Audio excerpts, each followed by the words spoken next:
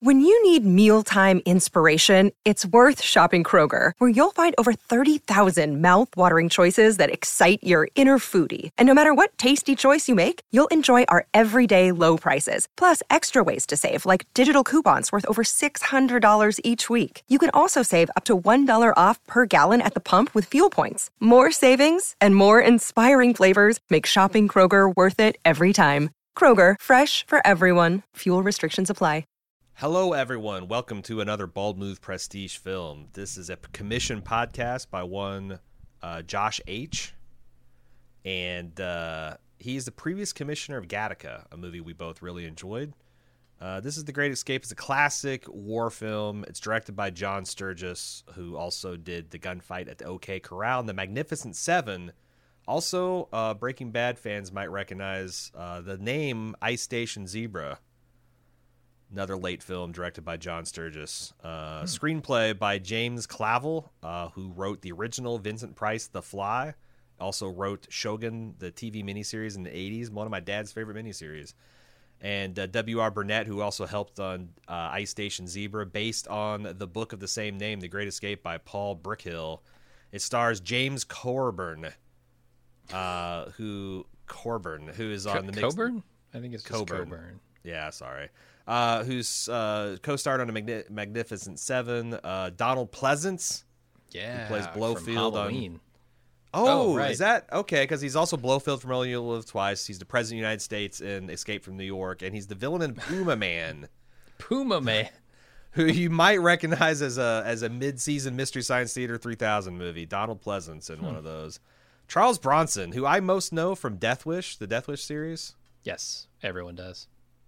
Richard Attenborough, who is fucking Mr. Hammond from Jurassic Park. He is the leader of Project X here. James Garner, TV superstar in the 60s and 70s on Maverick and the Rockford Files. And Steve McQueen, the Cooler King and the King of Cool. You've probably seen him in Bullet, Magnificent Seven, Towering Inferno. Steve McQueen, he died at age 50. It would be amazing to see, because he was kind of like, I don't even know what you would call him, like a cooler version of Brad Pitt, like Brad Pitt that does his own stunts. Sure, yeah, that seems reasonable. He's just a really cool guy who's struck down arguably in his prime. Mesothelioma took him out. I hear that disease all the time and stuff, and I just like. It's a rare form of lung cancer. I wonder if it actually is, or because a lot of people say that because he spent so much of his time racing and wearing asbestos stuff, that it might have been caused by that. But I think he was a pretty prolific smoker, like a lot of those guys were. Yeah. Anyway, Josh H. says, this is to me the most rewatchable or watchable old / which he means pre-Godfather movie there is. The commission comes with no dedication. I just know that I have a regular habit of asking Jim and Aaron if they're going to cover this or that show or movie. And for me personally, it feels like maybe this will be less annoying if I put my money where my mouth is every once in a while and commission a podcast. It's not annoying. I just hate when I disappoint people. Jim, what did you think of this movie, The Great Escape, which is about to enjoy its 50th anniversary next year? 1963. Feels like a different time. Feels like a significantly different time, especially in cinema. This movie's good. I enjoyed my time watching it, but every other scene I found myself going, am I watching the Nazis or am I watching like a carnival? Because like there's a review in the BFI from like 2018 where just this Simon something guy says like this is the epitome of the war is fun genre, and it was too much fun. It was jarring for me, like just how much of a pushover it made the Nazis seem, just how like silly everyone in charge seemed, and how much latitude and leeway they were given in an experiment that I'm not sure I fully understand the goals of. Like, so the goal here is to put, I understand like okay, you have a bunch of people breaking out of prisons around your countries and your occupied territories, and you want to minimize the amount of chaos they're causing. So you bring them all together in one place, all these escape artists, so you can watch them heavily in one fortified location. I get that. Why are you allowing them so much free access to things? Why are you not actually instituting like intelligence into your operations? Because like there's just so many things that like you should foresee and you don't. And I don't know, the Nazis in this seem like buffoons, but I really like some of the performances. I think Steve McQueen, yes, is very charismatic and fun in this movie, and when he needs to be serious and dire, he is both of those things. I enjoyed that. I really liked seeing Charles Bronson trying to do some kind of accent, because I think of him only as the Death Wish guy, and just toughest of silent guys. Killer. Yeah, like he comes into a room, you're dead before you look at him. And yeah, it was very strange seeing this old movie playing this very grim scenario for comedy, essentially. But I had fun. Yeah. I had a lot of fun with it. It is fun, and that's the thing. Like, it took me a lot in the first early goings of this movie trying to calibrate. It's like, God, these are Nazis, but they're like you said, it's a very almost Hogan's Hero. And I think the theme song, while it's iconic, yes, it like that kind of like, yeah, like this feels like, a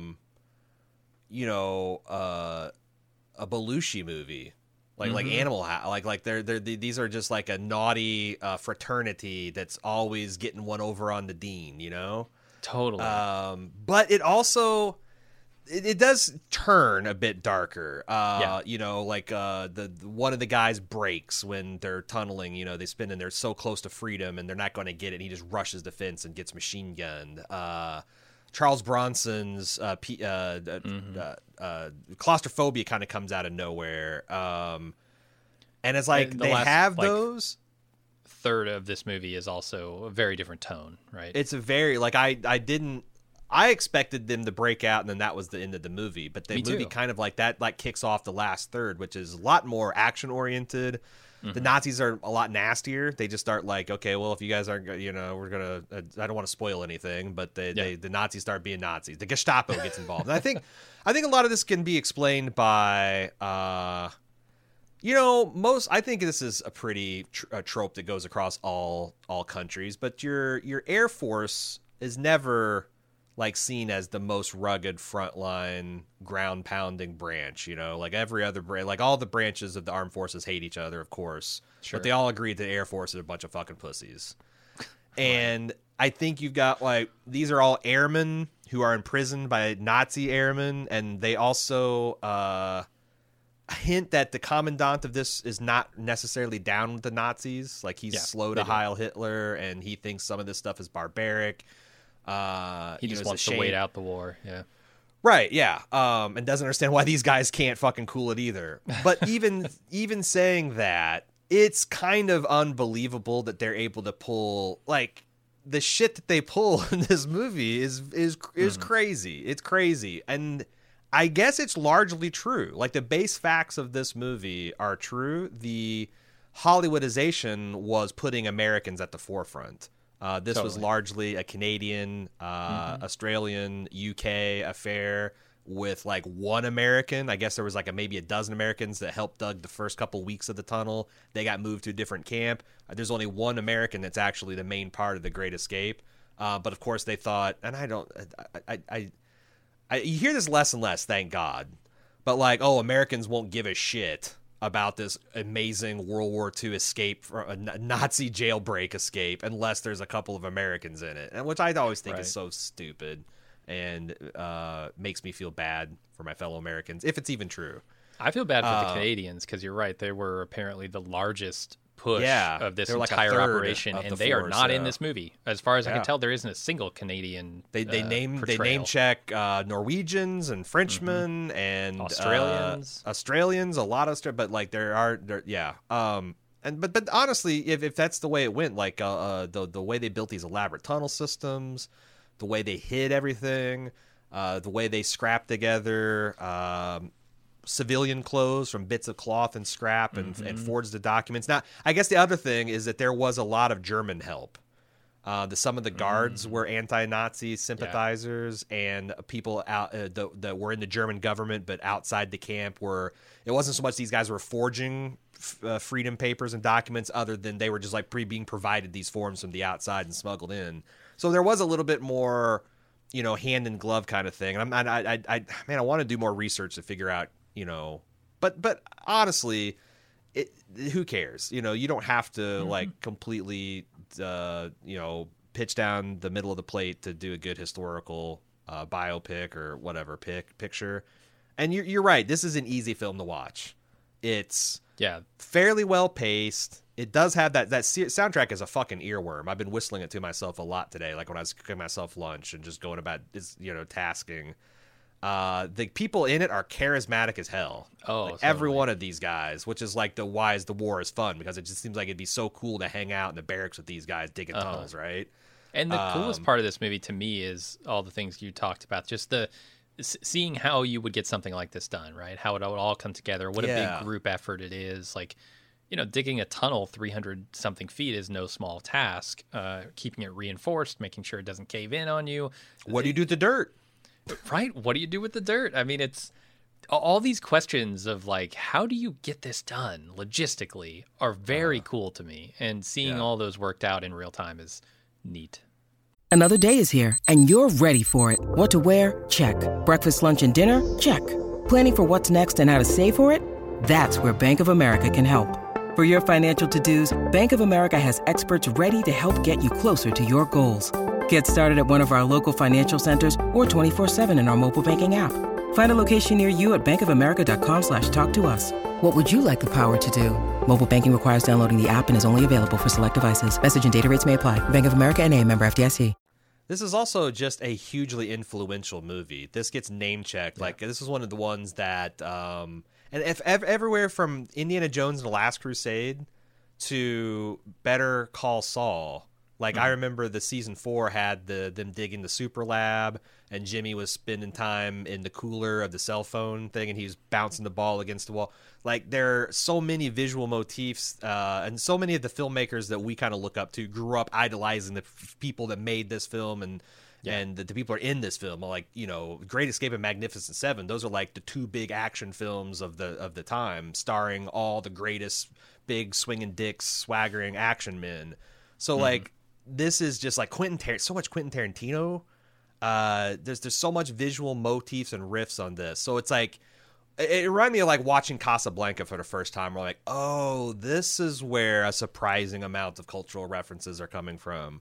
The Great Escape is another one of those where if you've liked the golden age of television or movies in the last 20 years, it's almost you will see so many callbacks and references to stuff that happens in this movie.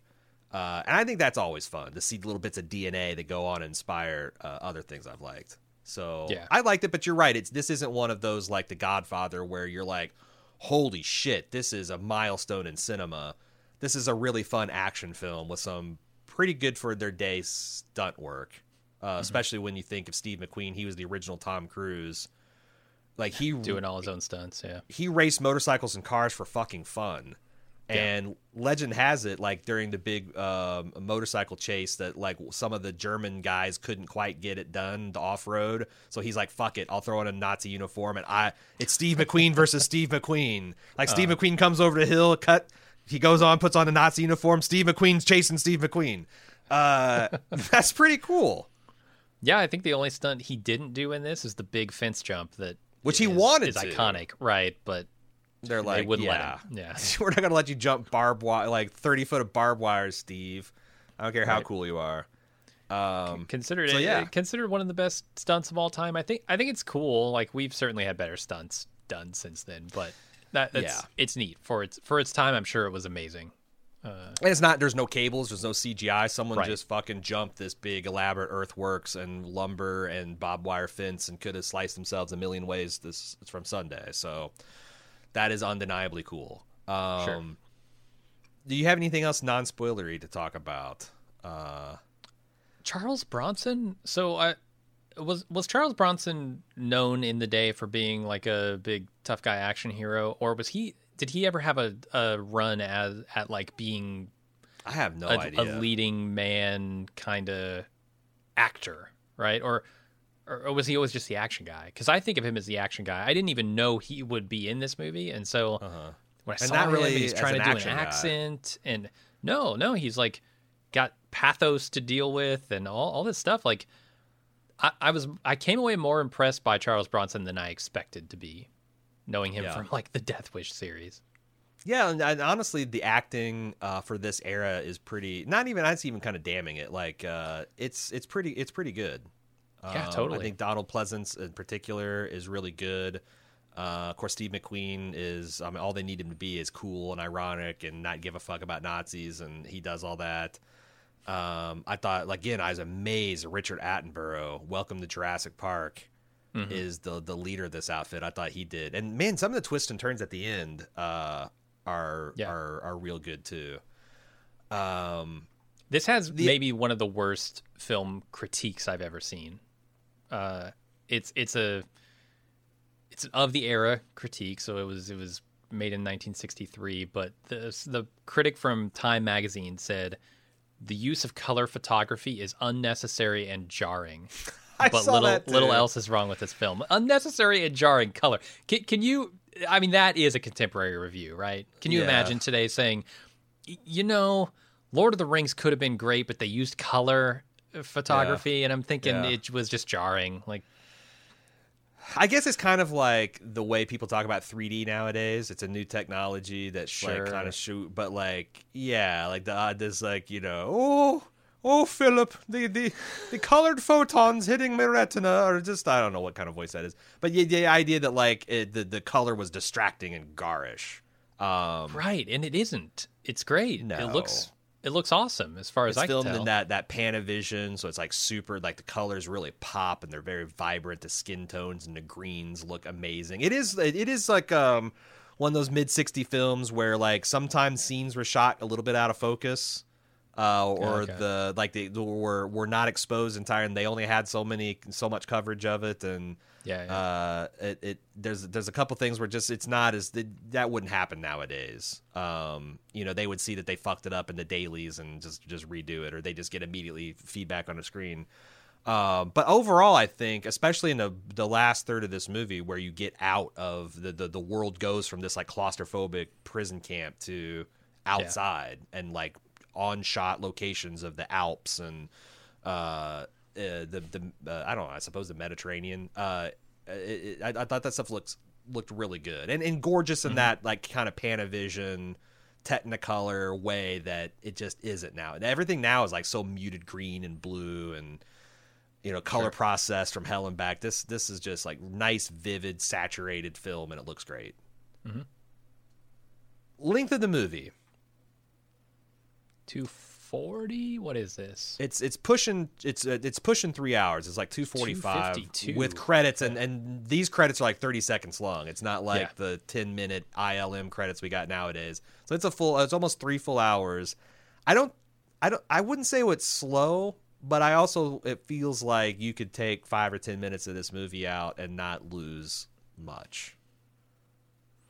Yeah, I'm trying to think what 5 or 10 minutes. It's got to be in that last third of the movie. I feel like in the beginning, because like they established a lot of guys, like you're going to be this guy, you're going to be this, and they all got their individual scenes, but it never paid off. I kept on waiting to be like, which of these guys are going to have some kind of significant breakout moment, or their skills on the inside are going to be put to the test on the outside, and none of that really paid off.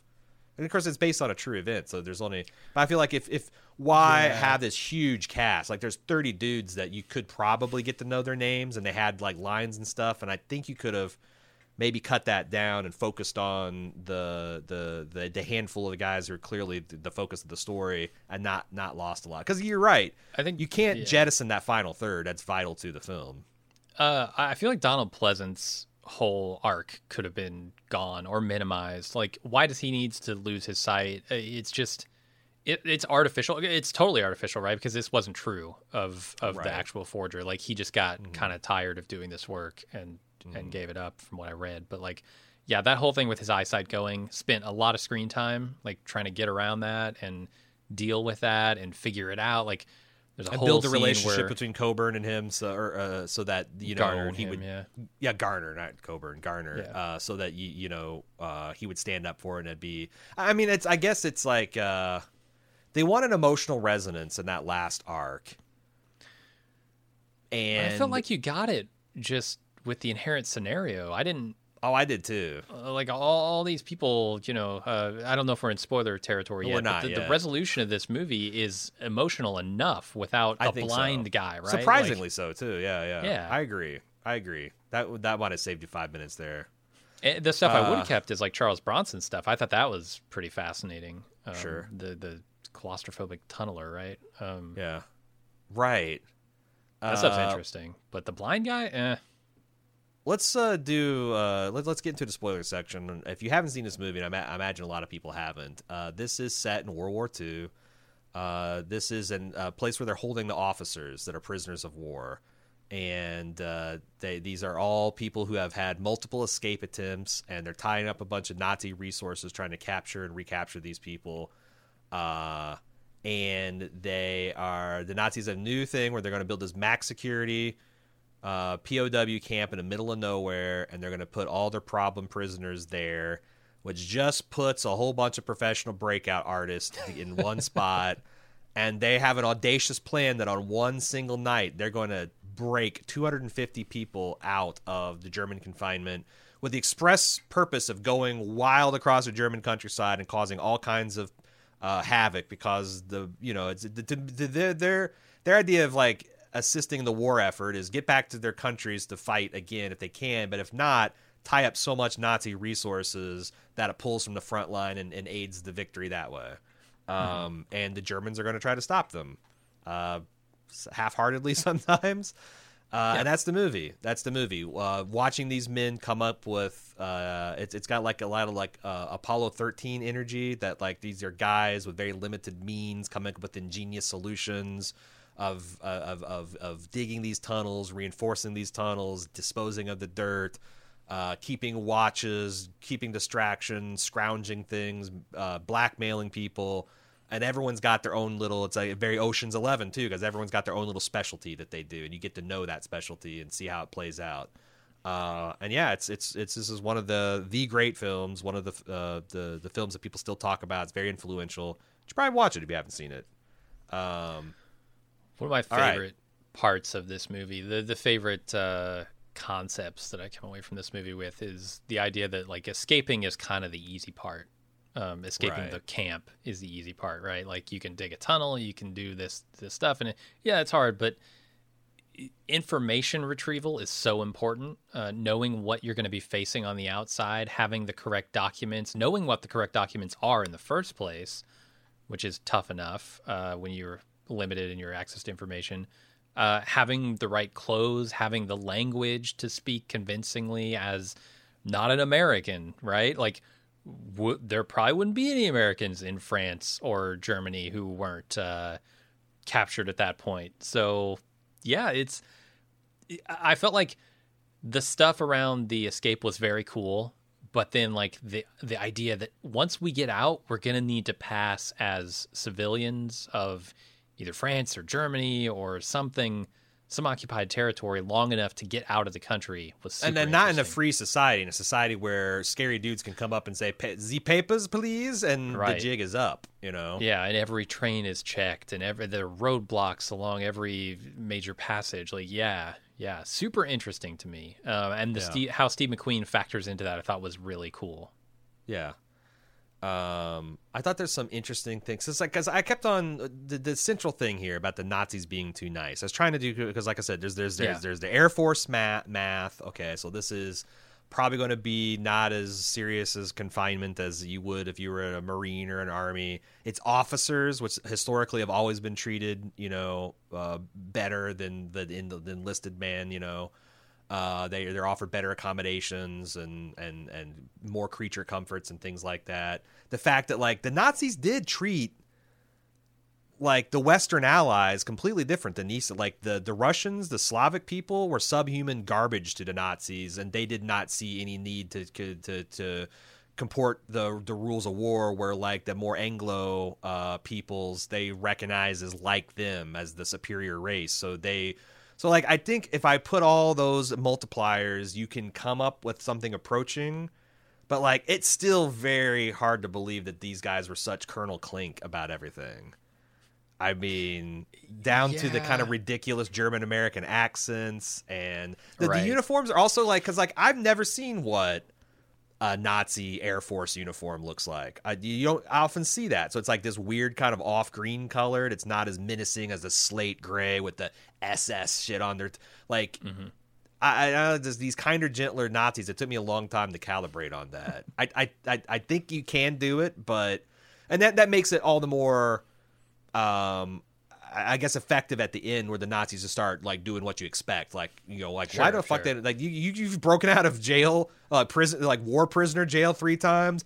You're done. Like 12 times in some of these guys' cases, 17 tunnels they've dug. It's wild to me why these people wouldn't be shot. But my expectations were a little tempered, and I guess I'm willing to go along with this movie about as far as it wants to go. I've seen movies like Heart's War, which is a 2000s Colin Farrell, Bruce Willis movie where there's a couple of POWs.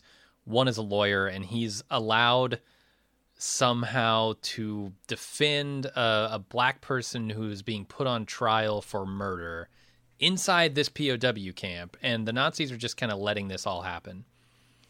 And there are some, you know, amongst the Nazi ranks, there were definitely sympathizers, and then there were people who were against the war and against, morally against what was happening, and yet still participating in it, right?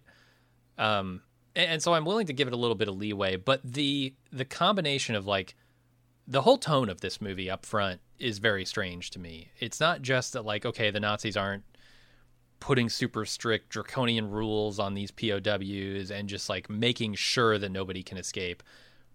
But the soundtrack is like, it's this patriotic, almost like carnival type atmosphere, like I said earlier, where I feel like the Nazis are the underdogs in what is in this matchup. Like somehow the POWs have the upper hand based on the tone of this movie. There are, within the first 5 minutes of this film and the first 5 minutes of these people being unloaded into this POW camp, there are like 6 escape attempts.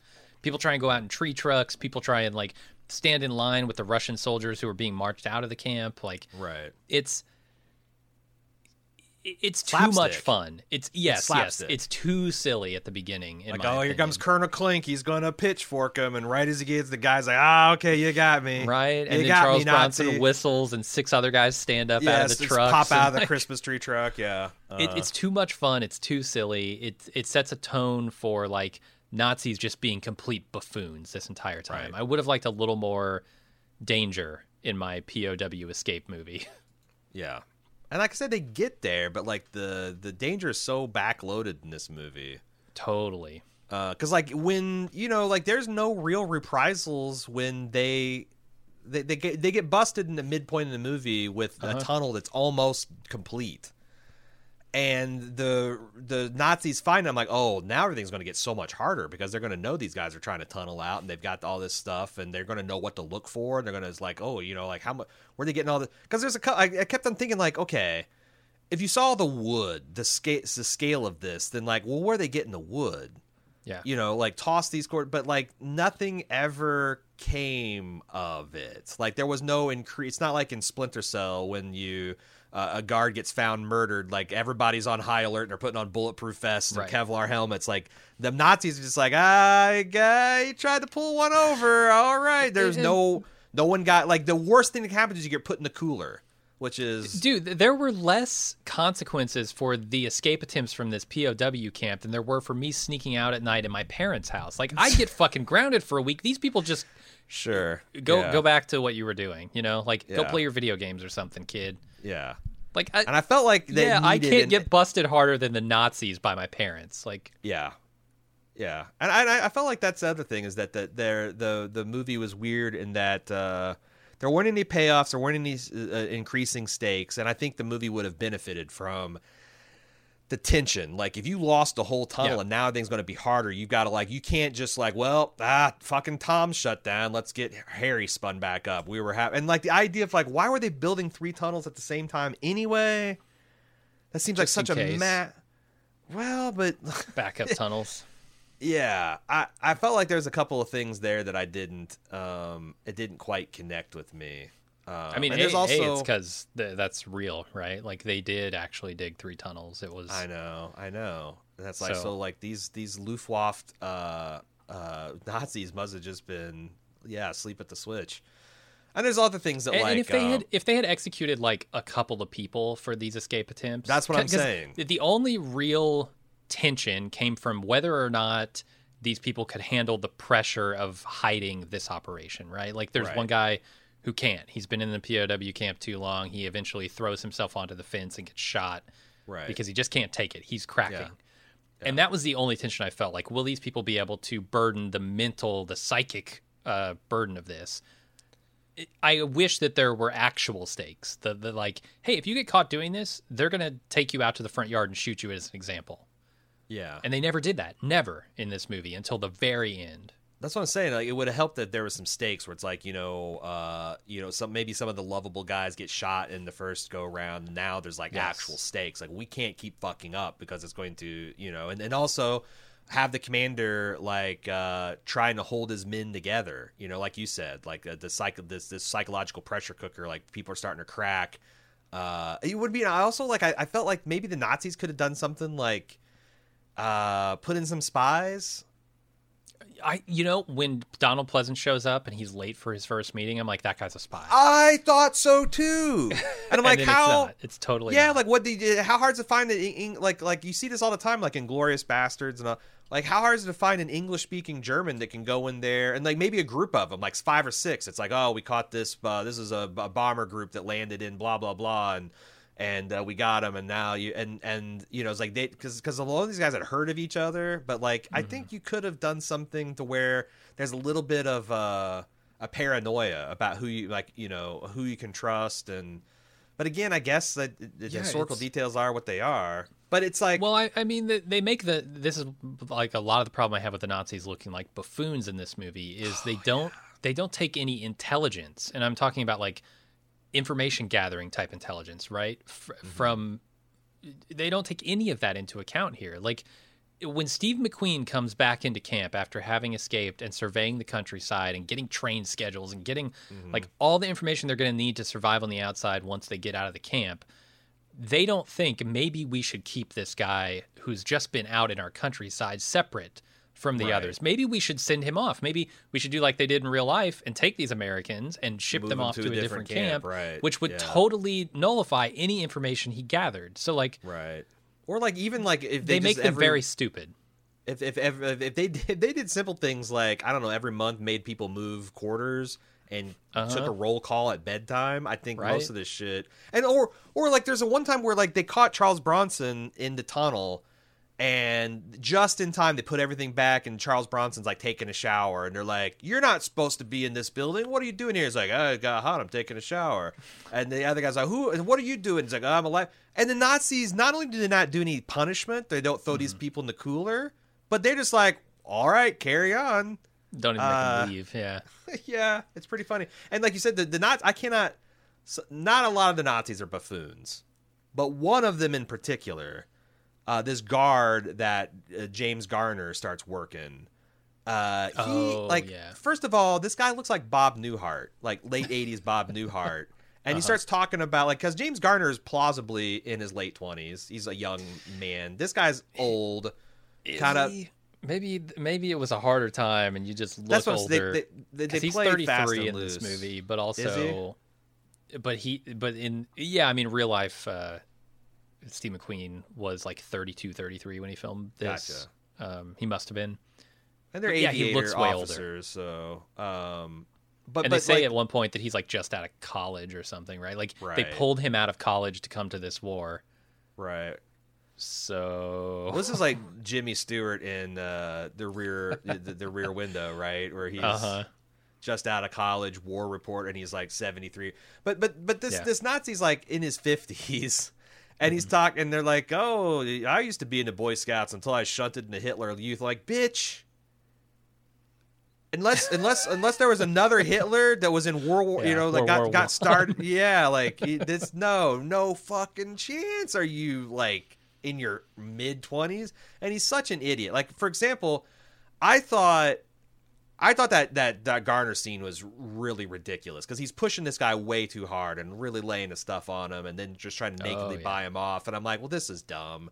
And then the guy's like, I'm gonna have to report this. Oh no. Well, it turns out he used that whole opportunity to just boost this papers that need to forge. I'm like, that's actually pretty smart. Mm-hmm. But then the guy comes back and he can't find it, and there's this nakedly transparent effort to not only ingratiate himself to this guy, but like make this guy do not just a little favor. Like, hey, like they don't even bother to dress it up like in the Shawshank Redemption. It was like, I just really like rocks, and I just need a little rock tool. It's just something it can't be used as well. He's like, I need a fucking camera. It's got to be high resolution. Has to have this stuff. It's got, and like the Nazis, like, well, I don't. There's some things like that where it's just laughable. The entire situation. Oh sure, yeah. And starting the movie with that tone was a little silly, but I settled into it. For sure. When Pleasance, the other funny line is when Pleasance was like, having people ooh and ah over his forgeries. They're like, "Which one is the forgery?" And Richard Attenborough is like, "Oh, it's this one." They're both forgeries. I'm like, what the what? How's that prove anything? It doesn't. It doesn't. It's like spot the forgery from the real one. They're both forgeries. Well, what the shit? God. But that was funny. Is this a Christmas film? Why would it be a Christmas film? There was a part where they're all practicing Christmas carols for some reason. I think that's to cover the noise. Hide. Yeah. But they were just like, and I'm like, there's a lot of it, and then just completely goes away. I thought they were going to build up to some kind of Christmas scene. They do build up to the nice 4th of July scene. I did like that. Was that Coburn or Garner's Skunk Works vodka moonshine project? I think it was Garner. I can't remember. That's another thing where like you're in the middle of the Nazi camp and you go pitch like you raise up the Stars and Bars Old Glory. Mm-hmm. Wait, no, it's Stars and Stripes. Stars and Bars of Confederate. You don't want to raise that up. No. You raise up the Old Glory, and you make like that famous picture of the wounded drummer and the fifer, and you're parading this illegal contraband moonshine, and you're leading a parade through the camp. And all the Nazis are just they're in their towers, and they're like, well, I guess this is something that they can do on their patriotic holiday. Yeah, there don't seem to be any restrictions in the camp as to what they can do. You can take the materials and do absolutely anything you want with them. We're going to give you pickaxes. We're going to give you all kinds of stuff. Yeah. It almost makes me wonder, like, why some of them were so keen to break out. Like maybe take head Nazi's advice here and just sit out the war with him. I think the only reason they genuinely did want to like contribute materially to the war, so it's either distracting them or getting back and fighting another day or understandable, whatever. Sure. But the Brits Richard Attenborough's reaction to moonshine stuff is shattering. I thought it was pretty funny. Maybe we can talk a little bit about the cast because Richard Attenborough. When I saw his name in the credits, I was like, well, I recognize him 30 years before Jurassic Park. Mm-hmm. And he comes in later in the movie, and I kept looking for him, and I'm like, okay, is this Irish guy? I can't think of his name. The one who tries to climb the fence because he cracks and gets Ives, shot. Yeah. I'm like, is Ives Richard Attenborough? Maybe because he's got like this Scottish brogue or whatever that maybe Richard Attenborough is putting on. And he's a smaller guy, kind of like guy. Yep. I did not see him being the big cheese. Right. It's shot, like I said, until I got to the end of the movie where they're doing the thing where they're showing the guy's picture and their name. I'm like, oh my God, that was Richard Attenborough. Yeah. Yeah, it took me a while to realize. And apparently this was Richard Attenborough's like big breakout in America. Well, actually, a lot of these people. I think Coburn as well. Is he Australian? Actually, I don't think so. No, he's American. No? Surely, James Coburn. Okay. I don't know, but definitely Richard Attenborough. This was his big. Because he wasn't even doing. He was born. Yeah, this guy was born in Nebraska. He wasn't even really doing an Australian accent much, was he? I feel like the one scene where I noticed it, he was definitely doing it, is at the scene where he tells some guy he's Australian. So they were like, look, Coburn, you got it. This one scene, please. Just try it. Do you think... Oh, go ahead. I don't want to interrupt you. I was going to keep on with the casting stuff. Keep talking about cast then. Yeah. Okay. The other thing that I want to talk about with cast is Steve McQueen, because I don't think I've ever seen a Steve McQueen movie. Actually, that's not true. I've seen the original Blob, but I had no idea who he was when I was the a only kid. one I've seen is Magnificent Seven, and he's pretty great in that too. That's a great movie. Nice. But yeah, I've got a huge Steve McQueen shaped hole in my movie watching history, because like you hear like Bullet, like greatest car chase of all time, Right. Shit, what's the other stuff that he's been in? Towering Inferno. Towering Inferno is another one. I think there's another one that's called like the Escape or something like that. He's in like all these like 60s and 70s action films. Gets cut down in his prime. But yeah, I would like to see more of him, because he does have something. There's something authentically cool about this guy, because he kind of is what, like, he is the guy that he kind of portrays in the films. He's this cool guy who races motorcycles and races cars and smokes 7 packs a day, and he's just really fucking cool. That's his whole deal. Maybe that's why he looks at least 35 or 40 in this movie when he's supposed to be a college student. But did you know that he was born in Beech Grove, Indiana? I did not know he was born. I knew he was native. Like his birthplace is always listed as like Indianapolis, but I didn't know Beech Grove in particular. I mean, it's like 20 minutes south of Indy. I've been another... to Beech Grove many times. There's not that many people come from Indiana. Like Dean Norris, another notable Bald Move name, but there's not a lot of people hailing from Indiana. Steve fucking McQueen, man, not bad. Wild. Do you think that, I guess it must have, because it actually did, but like I was thinking about, do you think the dirt thing would have actually worked? Because I feel like as many tunnels as they were digging, that like even if they're pant legging all this dirt, like there's like, oh, we can't put it under because the Nazis are measuring the distance between the floor joists and the ground. Like, wouldn't they notice that the level of the yard is just raising a couple inches over the course of the next 6 months? There's so much dirt that they got to get rid of. They describe it as 50 tons, and that might be an exaggeration, but they're digging 3 separate tunnels, hundreds of feet long. They're very small tunnels, like tunnels you have to like slither on your belly to get through. So there weren't like full man-sized tunnels, but still. Yeah, I loved the tunnel sets. You're right. It would be a noticeable amount of dirt coming out of there, more than you could fit into even James Coburn's pant leg. Skinny man, skinny tall man. Yeah, I love the sets for the tunnels. Those are some very cool sets, and I don't know if they must have shot this as like, these are on a soundstage or whatever, and they've just got this cutout, this sort of like almost like an ant farm style. Like it's like the camera can pan through them and across them and down. Yeah.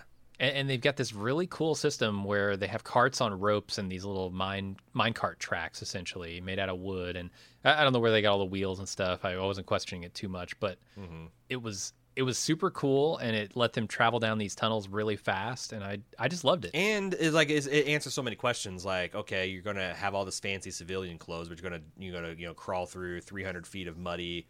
Well, you don't. You just sit on that cart and you're just pulled through, and you pop up out of this hole fresh as a daisy.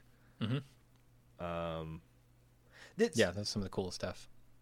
This thing with Charles Bronson, I felt like they didn't do that very well. And of course, this is made in the 60s. They don't know shit about psychology. But this guy's, tunnel trauma Like he dug 19, and he explains like, well, it's fine, but like when all the guys are in there with me, but like it felt like wasn't he supposed to be like the third or fourth guy out, and he fucking freaks out and runs backward. Like I felt like it felt like it was there was almost a convenient attack of anxiety. It didn't work like how I think a claustrophobic person, but shit, maybe I don't know. And it's like interesting seeing Charles Bronson like emoting all these things and like having this like compulsion, but it didn't feel very authentic to me. I feel you. They could have arranged the scenario a little bit better, but I thought like the actual performance of it and the idea of it was very interesting. Like the guy who digs tunnels and can fucking make himself do it, like just grit and bear it, and then because you have to, because you have to. What other choice do you have? And all these people counting on you too.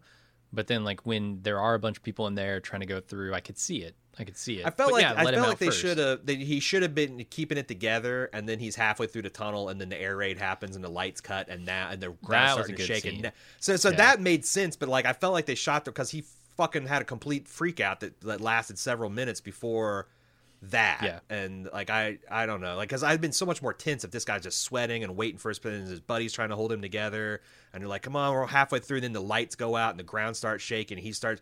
It would have been a lot better, and they eventually got there anyway. And I'm like, that's another one where I feel like they could have tightened it up and made it a little bit better. But I don't know, maybe they're really trying to follow closely the book, not the extent of the people involved, but like the actual things that happen. Could be.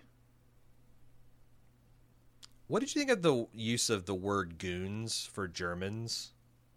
Was this like a made-up slur because they didn't want to say Jerry or Kraut or something because, you know, like in the 60s, we're all now allies with the West Germans against the Soviets, and we're trying to kind of like make people forget about the Great War, and they're inventing, like, I don't know if there's some kind of German sensitivity that you can't just call them Krauts or Jerrys or whatnot, because I've never heard, until I watched this movie, I've never heard of Germans called goons.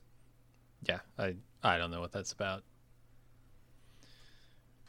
There was another part that I feel like they could have jettisoned from this movie, and it's just a quick scene, so it wouldn't have cut much out. But there's the James Coburn guy has apparently they refer to it as a steamer trunk. It's not quite that big, right? But it's a big ass suitcase. It's a big ass suitcase, and they refer to it going into the big escape, where they're all 250 people going to fly through this tunnel and get out. And they comment on it so conspicuously that I'm like, okay, surely this is going to get stuck in the tunnel, sideways or something. It's going to cause a big blockage, and or pay off in any way during this movie. It's also he hooks it up to his bike, this enormous thing on the back of his bike, you know. And he's carrying it with him the whole time, and it literally doesn't come into play the entire rest of the movie. There's not even a mention of what this big ass suitcase that he carries. It's just like a joke, I guess. Yeah, but it's not very funny unless it pays off. And it doesn't even pay off as a joke, really. Yeah, it's just a setup and no punchline. But maybe that stuff, because like I always wonder, like, what are people going to make of Pulp Fiction in 40 years? Like, this glowing suitcase is such a goofy fucking idea. But like, it's like the idea of a like, will we be like so far sophisticated in cinema that the idea of a MacGuffin is seen as like kid stuff? Like, you can't have people chasing after something for no fucking reason. This is glowing ass suit. What the? So maybe that was like something that was just like a part of, and it was kind of. I don't know, because I was with the same thing. I was like, how is this going to pay off? It's got to pay off. It's got some kind of super weapon or some kind of Nazi plans that he's mugged out, or I don't know. I really don't know. Yeah, I don't either. I did like, and this is where like I think this is essentially an Inglourious Basterds moment where the Gestapo catch him with, like, you know, they got all their papers, they're speaking fluent French, and as they're boarding the bus, they're like, the Nazi says good luck. And the guy reflexively says thanks. And they'd set this up earlier, yeah. It was such a goddamn good scene. And apparently that's real. Yeah, I guess it was the guy, the Mr. X, is the one that made the mistake, not his lieutenant. Yeah, in real life. So the Attenborough character. Yeah, but that was great. The coffee the spilled coffee blowing up Tunnel Tom was very, very cool too. Yeah. Reminded me of the Goonies, of the Fratellis discovering the, fireplace, the tunnel. Uh-huh. As I said, this I think good. there's nods in this movie all over the place in fiction. I really like to, talk about some of the stuff after they get out. Actually, let me ask you this. Which do you think is the best tunnel? Because I really, really like the one that's in the shower drain. I think that is so freaking clever in a place you would never look, right? Yeah, and it's like fully functional. Exactly. That's the thing that's so cool about it is they smooth it over with some kind of, I don't know, concrete paste or something so that it will still drain the right way. And they throw a bucket of water down there, and then you turn on the shower and it's just like, who would ever think there's a tunnel down there? Right. And it's kind of the opposite of the one that they actually do discover under the sea. I got to say, the way they were able to take that stove, like they had those slots, and just move it like within 3 seconds, it goes from like a functional stove, and they redirect the smoke, and I thought that was pretty cool too. But yeah, it's hard to beat. And you had Tom, Dick, and Harry, but we only really saw Tom and Harry. I don't know what Dick's doing over there. Sticking around. I guess those were realistic about how the tunnels, and I guess that's the thing is that Harry was, or was it Dick? It's the Dick tunnel. It was just kind of like off on it wasn't nearly as well hidden, or it's just kind of like in a dark corner of a hallway or something. So it's like it doesn't have like a cool movable furnace or giant drain complex that you could hide it in. Almost feels like a sacrificial tunnel, right? Like we'll dig this one to make Nazis think that we were digging this tunnel and only this tunnel, and they got us. But yeah, once they get out, there's a lot to talk about because the movie kind of changes gears from like here's how you would do this escape attempt to can they get out of the country, right? There's a lot of tension over will they get caught, the roadblocks that are in place, the obstacles in their way, and just being in a largely German occupied region of the world is going to be very difficult to get out of. It's going to take a lot of time. And there are going to be a lot of close calls along the way. I love the James Coburn one where he's like at a cafe or whatever, and there are a few Nazi officers sitting there, and he's like eating a meal, reading the newspaper or whatever, trying to blend in as best he can. Yeah. And then the French resistance rolls up and murders these Nazis at this table. But before that happens, the guys at the counter like say, hey, you got a phone call. They fake a phone call for this guy so he won't be killed. Yeah. I thought that was a really nice touch because it shows like they're not indiscriminately killing people, right? The resistance doesn't want people to get killed. That's they just a great want way to out get of this people to fucking turn against hell. the resistance if they just start killing like just willy nilly. Right. Yeah. It was really cool. One of the only ones that made it out alive. Right. And then you talked about the Richard Attenborough. Yeah. Wait, it was who? It was him and Danny, the claustrophobic tunneler, and his buddy. Those are the three guys that they showed on camera making it to safety. Right. They were able to get on the Swedish steamship. Yeah. Yeah. I thought that was cool. I assume they were at a German port, right? Just because they didn't get all the way to Sweden. And why would they get on a boat if they had? Yeah, they must have been in a German port or a French port. That's what I was thinking. I thought it was like maybe on the Mediterranean or like yeah, I'm not sure, but he like fucking there's planes, trains, and automobiles literally, and the guy in the 10-speed, one of the ones that made it home with the help of the French resistance. But you talked about the Richard Attenborough scene where they fuck up and they speak American English, I guess, because they're American, right? Not Bartlett, but his buddy English. His buddy's English too. Oh, I didn't know. I thought they were both English, but maybe his buddy is American. I didn't catch that. Maybe, I'm not sure. Anyway, yeah, you talked about that, but then there's this scene where also Steve McQueen is riding his motorcycle toward the Swiss border, and he gets pretty close, but then he encounters a pocket of Nazis, and he can't really ride away, and they call him over, right? And this is maybe the most fucking American thing I've ever seen happen in a movie. Is he rides his motorcycle up to a Nazi. The Nazi asks him a question in German, and because Americans are like language phobic here. We don't want to speak any language other barely than speak English. American English, and if you put an extra U into a word, we'll tell you to go fuck yourself. Yeah. He kicks the Nazi and just tries to ride through one of the roadblocks. Like, he doesn't even try. And I loved all the Richard Attenborough stuff where he's like speaking French and German fluently. He's learned all this stuff he needs to know to get out of the country. Steve McQueen's just like, fuck it, I'm going to ride a motorcycle through these idiots. Right. And of course he gets caught, you know? It's like he wasn't prepared to escape. I think if he made it all past one more level of barbed wire, he's in Switzerland. Now, the thing about Switzerland is like, so they were neutral. If you got picked up as a combatant in Switzerland, they would imprison you for the duration of the war. Like they wouldn't like turn you back over to the Allies or the Germans. So you're there, but like I guess it was that was a compromise. Nicely. That was a compromise because if they let you go back, then they tried very hard to keep their country out of that for good or ill. But yeah. It's kind of fun in the early goings of that escape, right? Like seeing everybody on the outside trying to make their way planes, trains, and automobiles style, land, sea, and air style out of there. And then it does change, right? As soon as the first people start getting caught, it's like, okay, well, they're caught now, but some of them they're just taking back to the camp again. They show up there.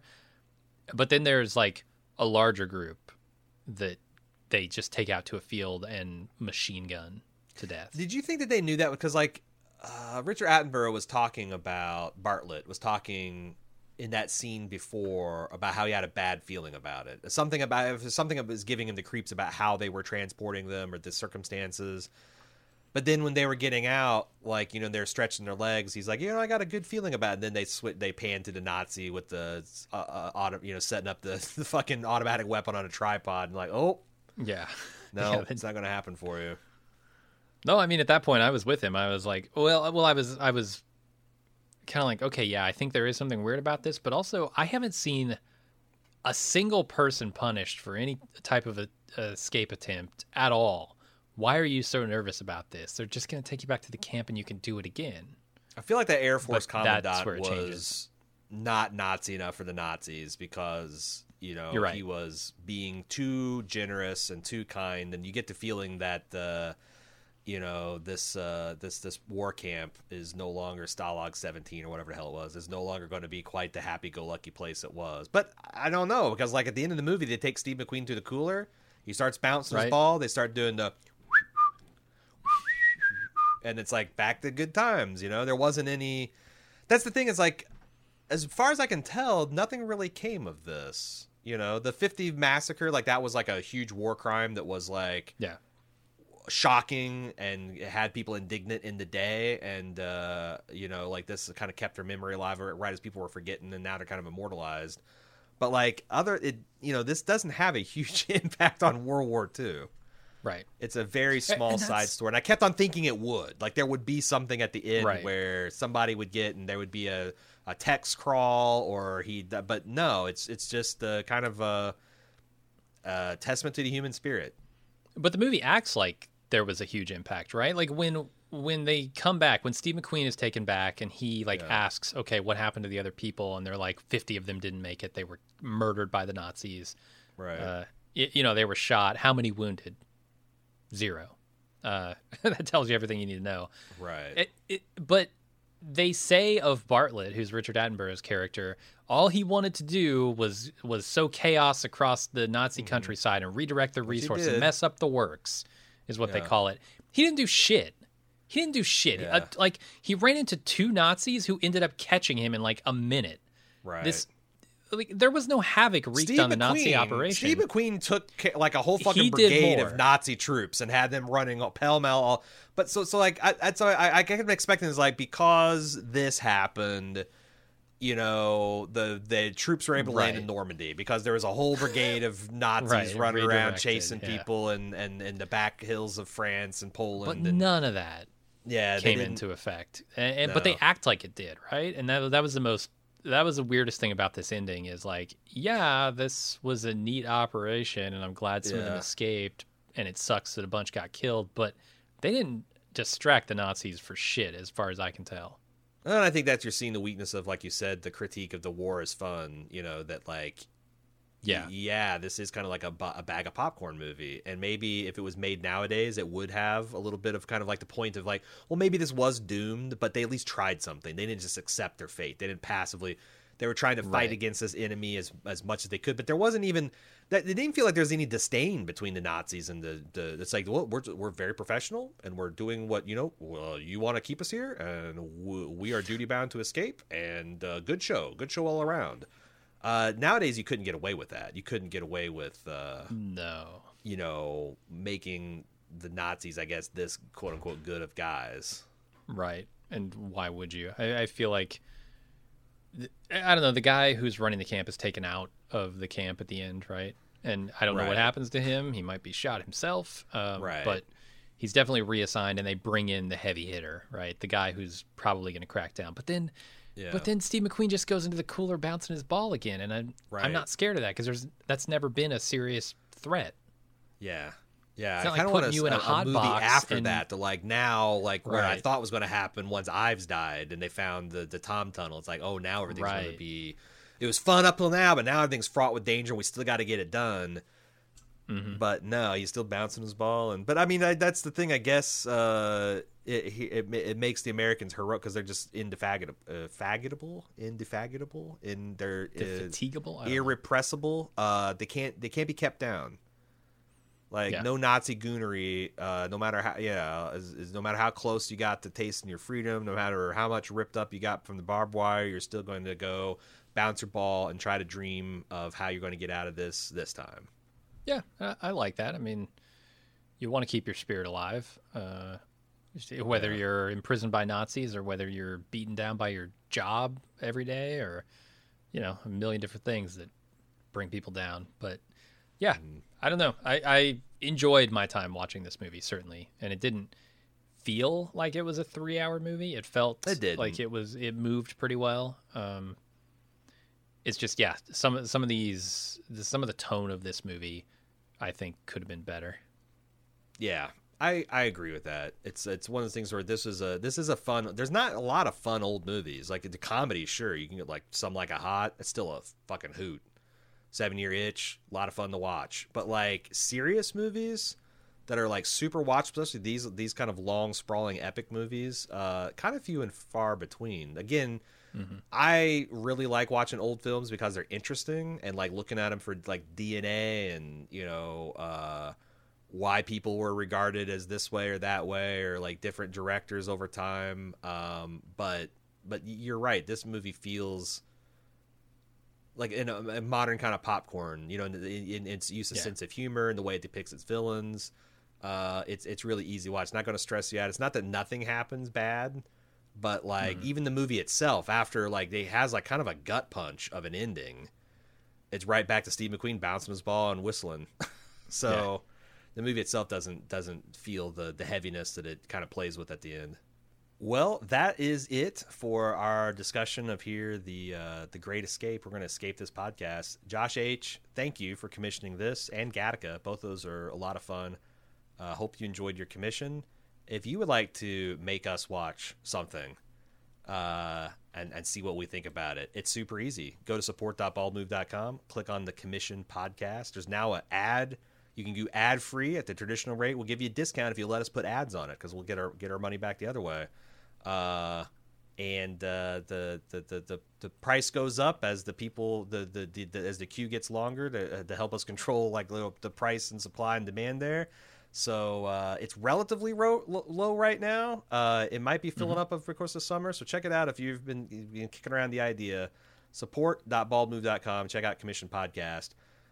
We've got a bunch of fun ones in store. In fact, the next one is we just got done watching Bobby Egg's The Northman. Someone commissioned The Witch. I'm very excited about that. It's going to be next. It's going to be a couple weeks before we get around to it. But that's next on our commission docket.